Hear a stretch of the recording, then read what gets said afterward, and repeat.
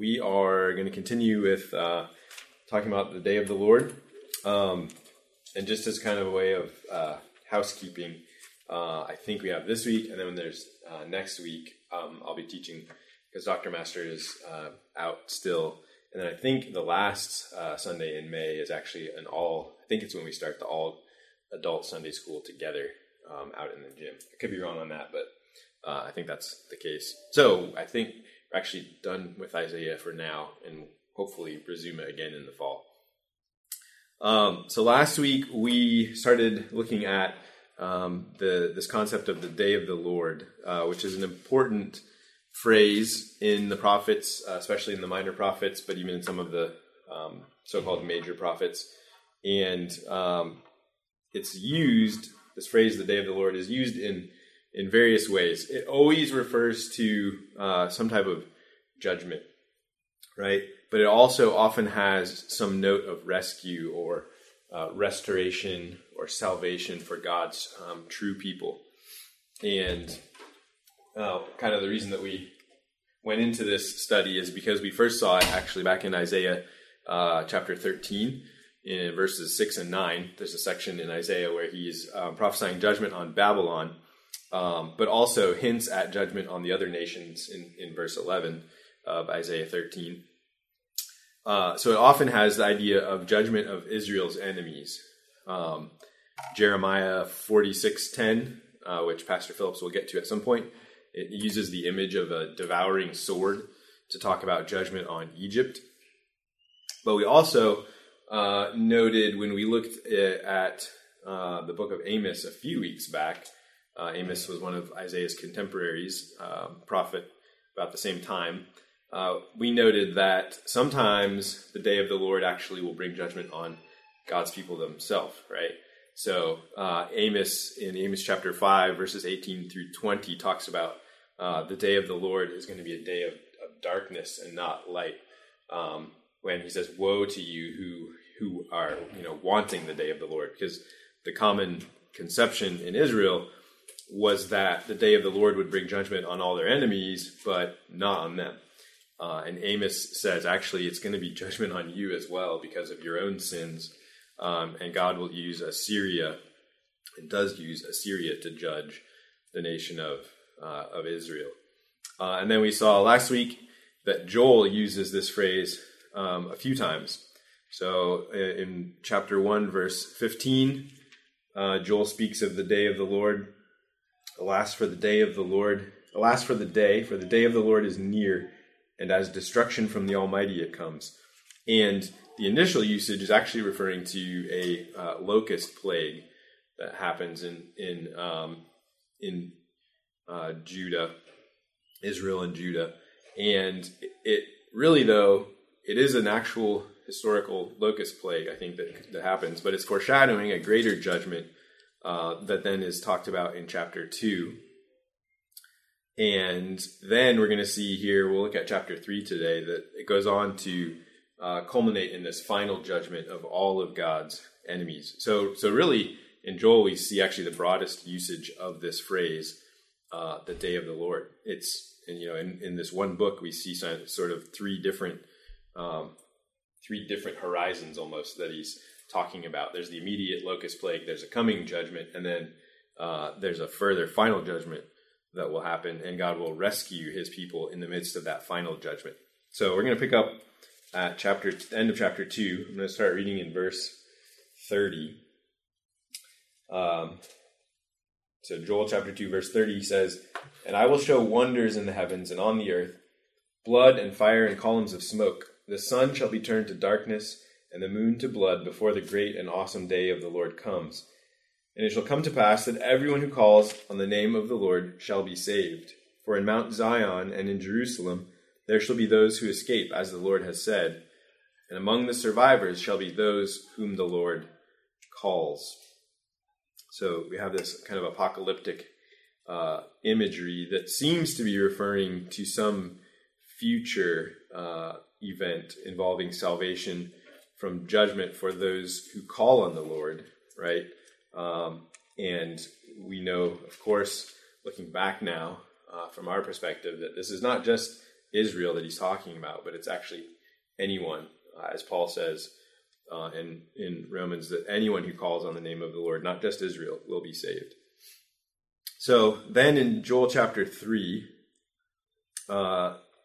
he goes on to say, "For behold, in those days and at that time, when I restore the fortunes of Judah and Jerusalem, I will gather all the nations and bring them down to the valley of Jehoshaphat, and I will enter into judgment with them there on behalf of my people and my heritage Israel, because they have scattered them among the nations, and have divided up my land, and have cast lots for my people, and have traded a boy for a prostitute, and have sold a girl for wine, and have drunk it." So we get a slight tweaking of the phrase, the day of the Lord, right? Notice in verse 1 he says, in those days, but Joel is referring back to, or the Lord through Joel is referring back to that same time, the day of the Lord. And he's saying that when the day of the Lord comes, he will restore his people.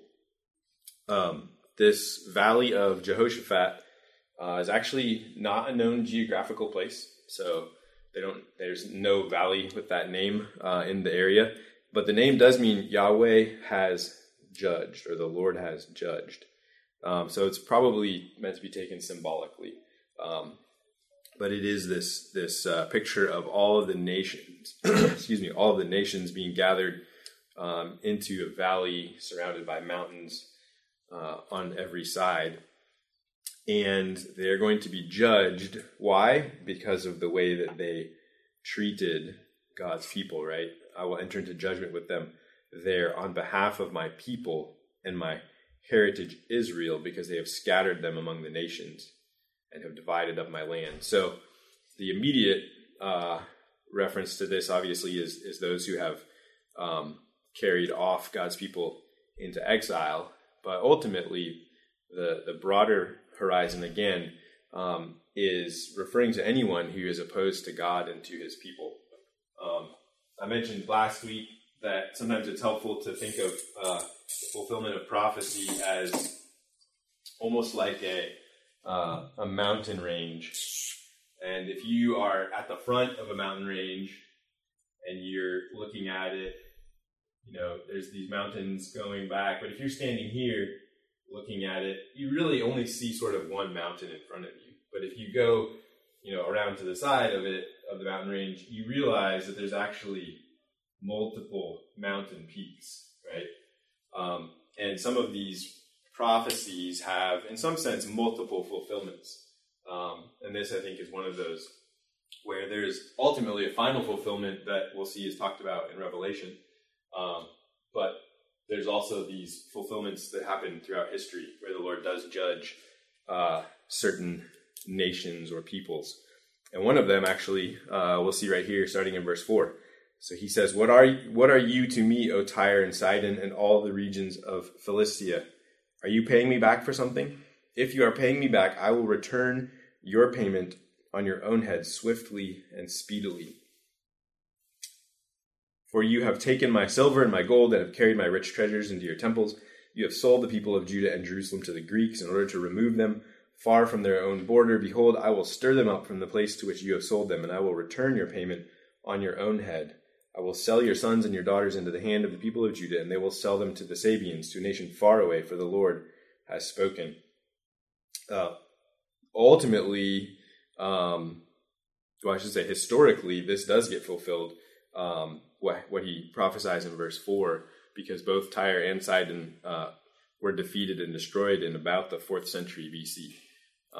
So there is a sense in which this happens, again, historically, and yet it's pointing further to the final judgment. And we'll see that become a little bit more clear here in the next section, 9 through 16.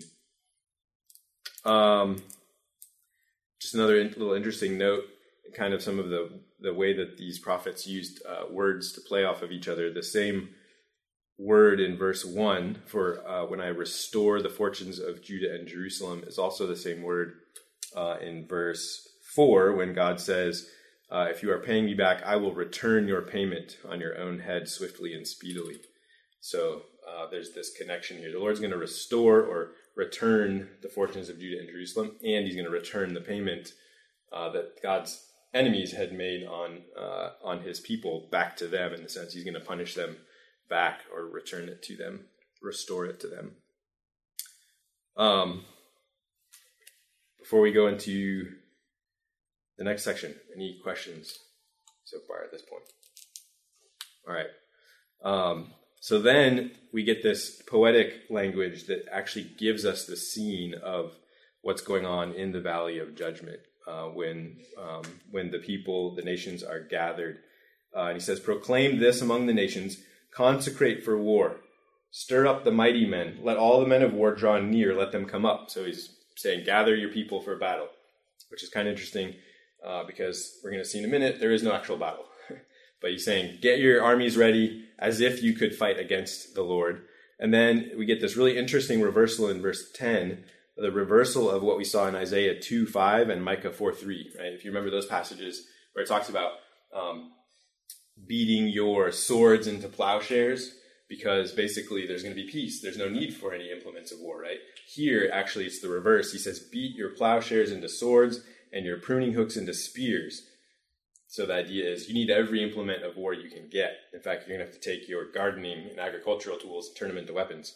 Let the weak say, I am a warrior. So the idea there is everybody needs to come to the battle. Verse 11, hasten and come, all you surrounding nations, and gather yourselves there. Bring down your warriors, O Lord. So the Lord is gathering his warriors. Let the nations stir themselves up and come up to the valley of Jehoshaphat. So there again, it's the valley of God's judgment. But then notice he says, for there I will sit to judge all the surrounding nations. So there's really not actually going to be a battle in some sense. The Lord is already going to just sit down and he's the judge. He is going to carry out justice on them. And then verse 13 compares it to a great harvest. Put in the sickle, for the harvest is ripe. Go in, tread, for the winepress is full. The vats overflow, for their evil is great. So the idea here is that the judgment will be great because their evil has been great. And I think it's the language here is also pointing back to back in chapter 2 of Joel, so 2:24, where he's talking about restoring his people. He says, the threshing floors shall be full of grain, the vats shall overflow with wine and oil. So the restoration to his people will be overflowing, just as, in this case, in verse 13, the judgment on those who are opposed to the Lord will also be overflowing because their evil is overflowing. So verse 14, multitudes in the valley of decision, for the day of the Lord is near in the valley of decision. Sometimes this verse is a little bit misunderstood, and people think that this is talking about the nations have the opportunity to decide, will they follow the Lord or not? I don't think that's the case. The decision here is actually the decision of the Lord, and he's already made it. The idea here is that this is the valley of God as judge deciding what the outcome will be against these enemies of his, and it's going to be a decision for judgment. If you think about it, it reminds me a little bit of Hebrews chapter 9, verse 27, right, which says that it's appointed unto man to die once, and after that comes judgment. So their time has passed. It's at this point too late for them to turn back. They had their chance at some point, but it's gone now, and the Lord is going to judge and render his verdict. We see the apocalyptic language in verse 15 again. The sun and the moon are darkened, and the stars withdraw their shining. And then we, in verse 16, get a picture that's a little bit similar to what we saw at the very beginning of Amos, where the Lord is compared to a lion who is roaring. The Lord roars from Zion and utters his voice from Jerusalem, and the heavens and the earth quake. But the Lord is a refuge to his people, a stronghold to the people of Israel. So notice that last little bit, right? There are people that are spared from this judgment, right? People that will be protected from it. And it's the Lord's people, his people, a stronghold to the people of Israel. But we know ultimately, again, from Paul's writings, that the true Israel is all those of any generation, from their time to our time, of any nation, right, who trust in the Lord, who believe in the Messiah. They are the ones who will be saved.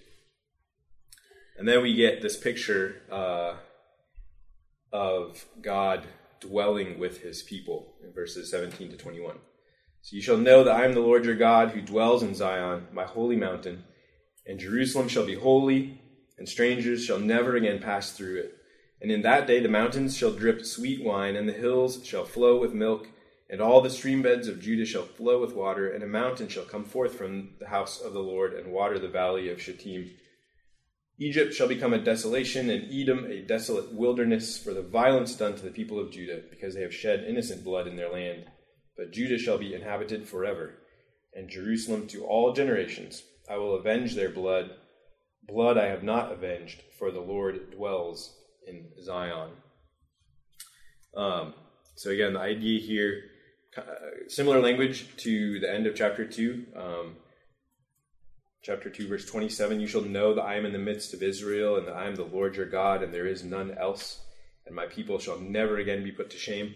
Similar language, right? The Lord is with his people, and they will know, and the whole world really will know, right, that the Lord is God. And again, there's in that day in verse 18, which harkens back to the day of the Lord. So this will all ultimately be culminated at the end. And we see the description in verse 18 is kind of, again, the opposite of the desolation that had been described earlier in chapter 1 when the locust plague came through.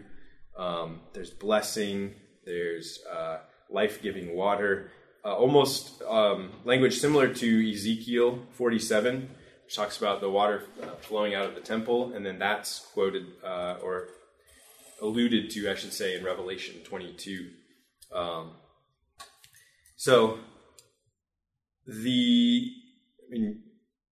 And it's kind of belaboring the point a little bit, but we've seen this pattern over and over again, right? Throughout Isaiah, throughout Micah, throughout Amos, but it's a pattern of the warning of judgment to come for sin, and we saw that for many of Israel's enemies, the judgment was going to come because of the way they treated other people, for their cruelty especially. For Israel and Judah, they were judged especially for their idolatry, their abandonment of the Lord, their sort of outward formality in their religion without having any heart in it. But ultimately, there is judgment coming for all of these sins, and yet there is always that hope of forgiveness. There's always that hope of restoration and God's gracious salvation to everyone who believes in him, right?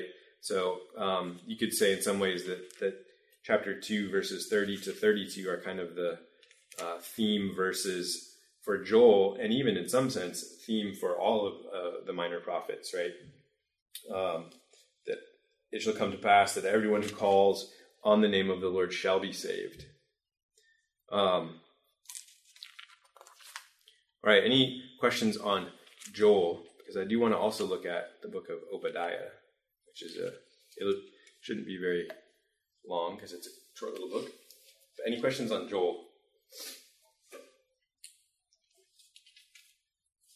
No. All right, so flip over just a couple pages past Amos and into Obadiah. We get just 21 verses. And a little bit of background. So for some of you that weren't here last week, a little bit of background on Joel. We don't know actually a whole lot about Joel. All we were told about Joel is who his dad was. He's the son of Pethuel, but we don't really know who that is either. We can guess maybe about some things when it was written, but actually that's not clear either.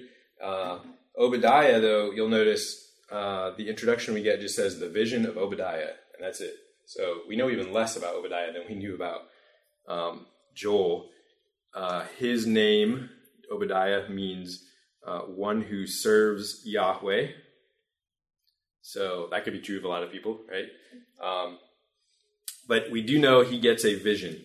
So the Lord shows him something and gives him this message to bring. The message, well, let me say first, when do we think Obadiah might have given this prophecy? Again, it's not real clear. He doesn't give us, kings that were reigning at the time, like Isaiah does, like Micah does, like Amos does. We just have to kind of guess from the context of what he says. And it sounds like from verse 11, on the day that you stood aloof, on the day that strangers carried off his wealth, and foreigners entered his gates and cast lots for Jerusalem, you were like one of them. We'll get to who the you is in just a minute. That sounds like Jerusalem has already been conquered, which happened in 586 BC. So he's probably prophesying after 586, but it's probably before 553 BC. The reason for that is because you'll notice he says in verse 1, thus says the Lord God concerning Edom. And he's going to go on, we'll see in a minute, and prophesy judgment on Edom because of the way they treated Judah when Judah was conquered. And Edom had a campaign against them in 553 from Babylon. So probably somewhere between 586 and 553, Obadiah gives this message. And it's specifically a vision of judgment on Edom, which we saw Joel also actually mention at the end of chapter 3. But it's because, as I said, because of their treatment of God's people when God's people were in trouble. But there's also, again, a message, just like that pattern we talked about, right? There's a message of restoration for God's people. Those always go hand in hand. So if the date is correct, so if it is during that time period, this is a pretty bleak time historically for Israel and Judah. So Israel has been, the northern kingdom has been in exile for like 150 years or so, right? And Judah has probably just recently been taken off to exile in Babylon. And so the people are scattered. If you read the book of Lamentations, you get a kind of a picture of the feeling at the time. But there's big questions going on for them, right, as they're in exile. Do they even have a future as God's people? Because is their future just completely gone? Are God's promises to bless the whole world through Abraham going to fail? Because it looks like it at this point, right? How can they be a blessing when they're scattered all over and ruled by these pagan nations? Will those pagan nations ultimately triumph, right, over God's people and rule over them forever? And maybe the biggest question that some of them probably had is, does God even care about what's going on and what's happening? Because it doesn't, to their eyes, it doesn't look like he does, right? And in some ways, as Christians, we can even be tempted that way when we look at the world around us at times to think, does God even, care about what's going on? Obadiah's message is meant to show that God does care, and he will act to bring about judgment and justice. It may not be immediate. We don't always know exactly what it will look like, but he will at some point bring about judgment and justice, and he does care. And one of the lessons we need to take from all of these is not to trust our eyes or our ears in terms of what we see and hear around us, but we need to trust what God says in his word, that that's true, and we can stand on that. So first 15 verses, the you is in the singular, and it's pointed at Edom. And then we'll see in 16 through 21, the you is in the plural, and it is addressing God's people. So the first section here. First, obviously, again, Obadiah is declaring the word that the Lord had given him, right? And he's going to assemble the other nations against Edom. Thus says the Lord God concerning Edom, we have heard a report from the Lord, and a messenger has been sent among the nations. Rise up, let us rise against her for battle. Behold, I will make you small among the nations. You shall be utterly despised. The pride of your heart has deceived you, you who live in the clefts of the rock, in your lofty dwelling, who say in your heart, who will bring me down to the ground? Though you soar aloft like the eagle, though your nest is set among the stars, from there I will bring you down, declares the Lord. So Edom was actually set pretty high up in the mountains. The country of Edom was southeast of Judah, and a lot of their cities were up as far as like 5,000 feet above sea level, with these little windy passages to access them, very inaccessible. Militarily, they were actually in a pretty good situation. Right? It would have been pretty difficult for someone to come and attack them. So they're obviously feel very scared, right? And they're proud. Notice he says, the pride of your heart has deceived you. They're proud of where they live. They think kind of highly of themselves, when in reality, the Lord says that he's going to make them small among the nations. If you just peek over at verse 12 and 13, he says, but do not gloat over the day of your brother in the day of his misfortune. Do not gloat over his disaster, verse 13. So there's a sense in which Edom was looking down on Judah, and the Lord says that I'm going to make all the other nations look down on you. I'm going to bring this back on your own head. The verses 5 through 7 are in what some people call the prophetic perfect tense. So it sounds like it's a past tense, as in it's complete, but it's actually talking about future events. So he says, if thieves came to you, if plunderers came by night, how you have been destroyed, would they not steal only enough for themselves? If grape gatherers came to you, would they not leave gleanings? So in other words, even thieves leave a little bit behind. Grape pickers leave a little bit behind. No, there's going to be nothing left behind when they come for you, Edom. How Esau has been pillaged, his treasures sought out. So, anybody know who the Edomites descended from? Esau, right? So, and that's why, again, in verse 12, he says, do not gloat over the day of your brother, right? The Judahites, Israelites, are descended from Jacob, who was Esau's brother. So there's a sense in which they really, though they are not themselves, God's chosen people, they're still related, and they should have been ones to help when Judah is in distress, and yet they actually took advantage of them. Verse 7, all your allies have driven you to your border. Those at peace with you have deceived you. They have prevailed against you. Those who eat your bread have set a trap beneath you. You have no understanding.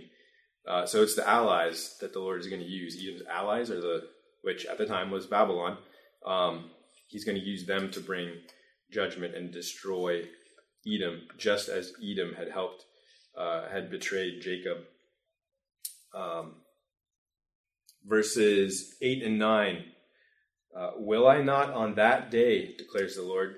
Now, we don't get the phrase day of the Lord yet, but it is kind of hidden in there. We will see it in verse 15, for the day of the Lord is near. But here in verse 8, will I not on that day, declares the Lord, destroy the wise men out of Edom, and understanding out of Mount Esau. And your mighty men shall be dismayed, O Teman, so that every man from Mount Esau will be cut off by slaughter.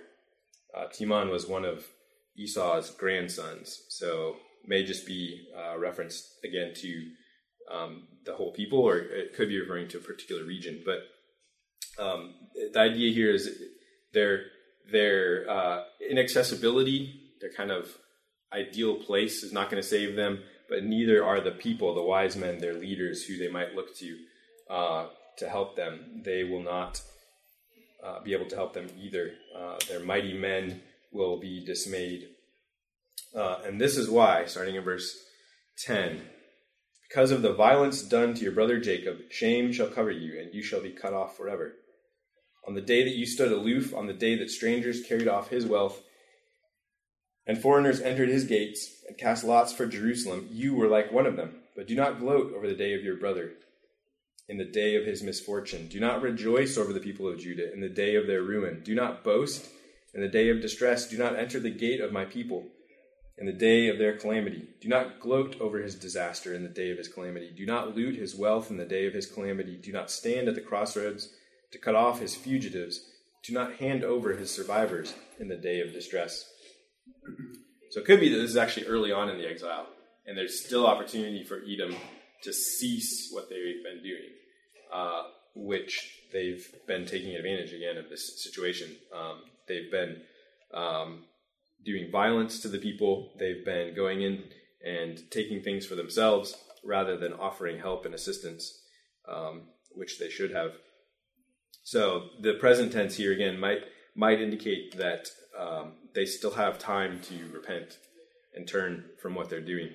But then verse 15, for the day of the Lord is near upon all the nations. So now he's going to expand a little bit, or at least hint at the expansion of this judgment, right? It's not just Edom who's going to be judged, though particularly they're the nation that's being called out, but it's anyone who is opposed to God's people.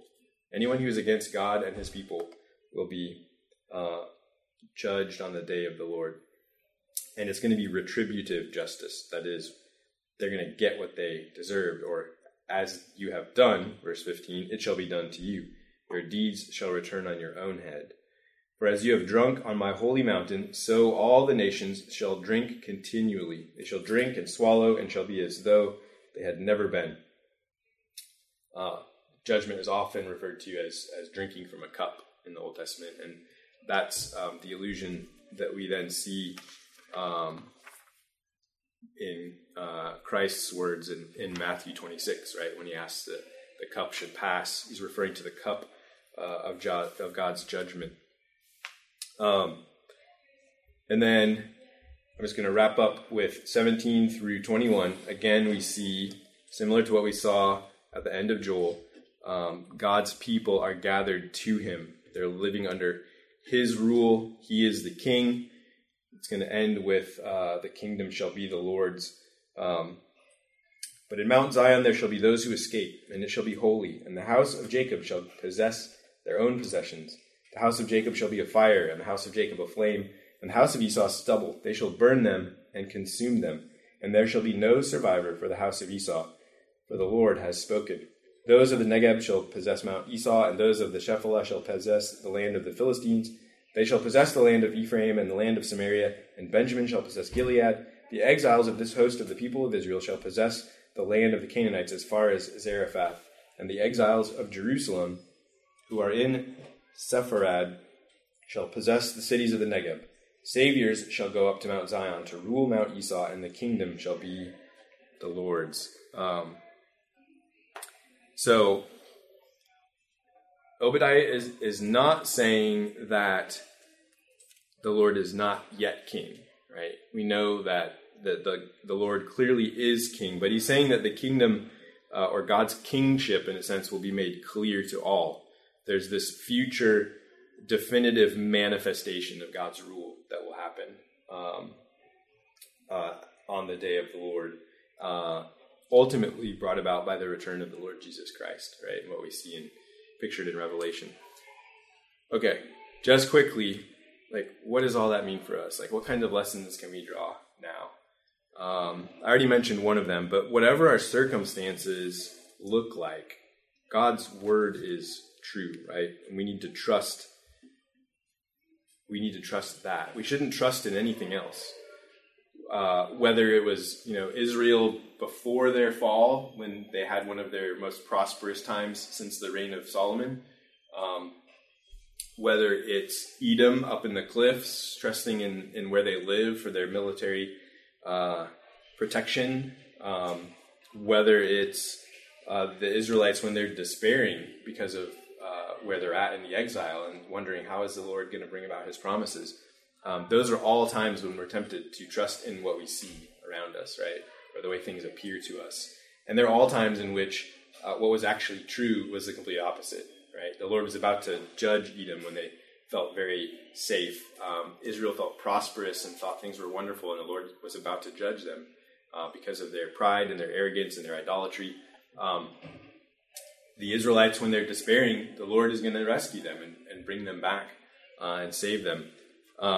That's one lesson. Second thought I had is just as I was reading these descriptions of judgment, it's really should, I think, move us to pray that the gospel would go forth and that the Lord would save people, because those are terrifying descriptions, right? To think about the coming judgment of the Lord. And I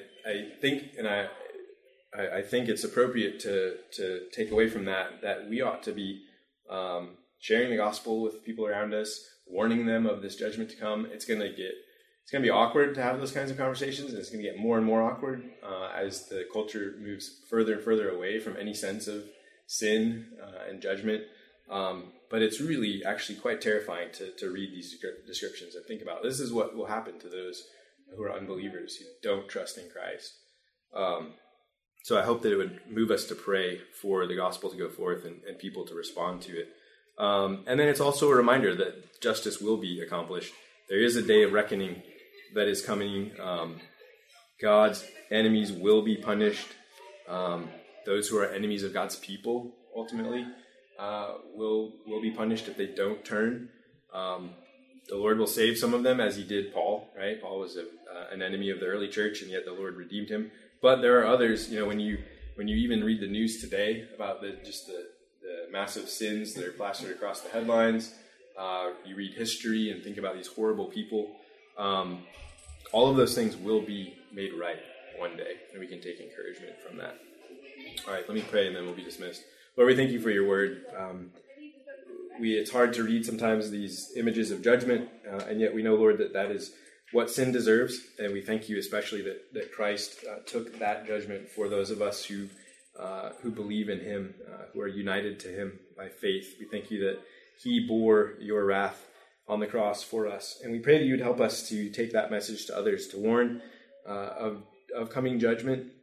These are big things, Lord, that deserve careful thought, and we pray, Lord, that you would help us to give the message of hope that is also found in the midst of all of these messages of judgment. Help us to point others to the truth that everyone who calls on the name of the Lord will be saved. Would you bless your time of worship now? We pray that it would be honoring to you. In Christ's name, amen.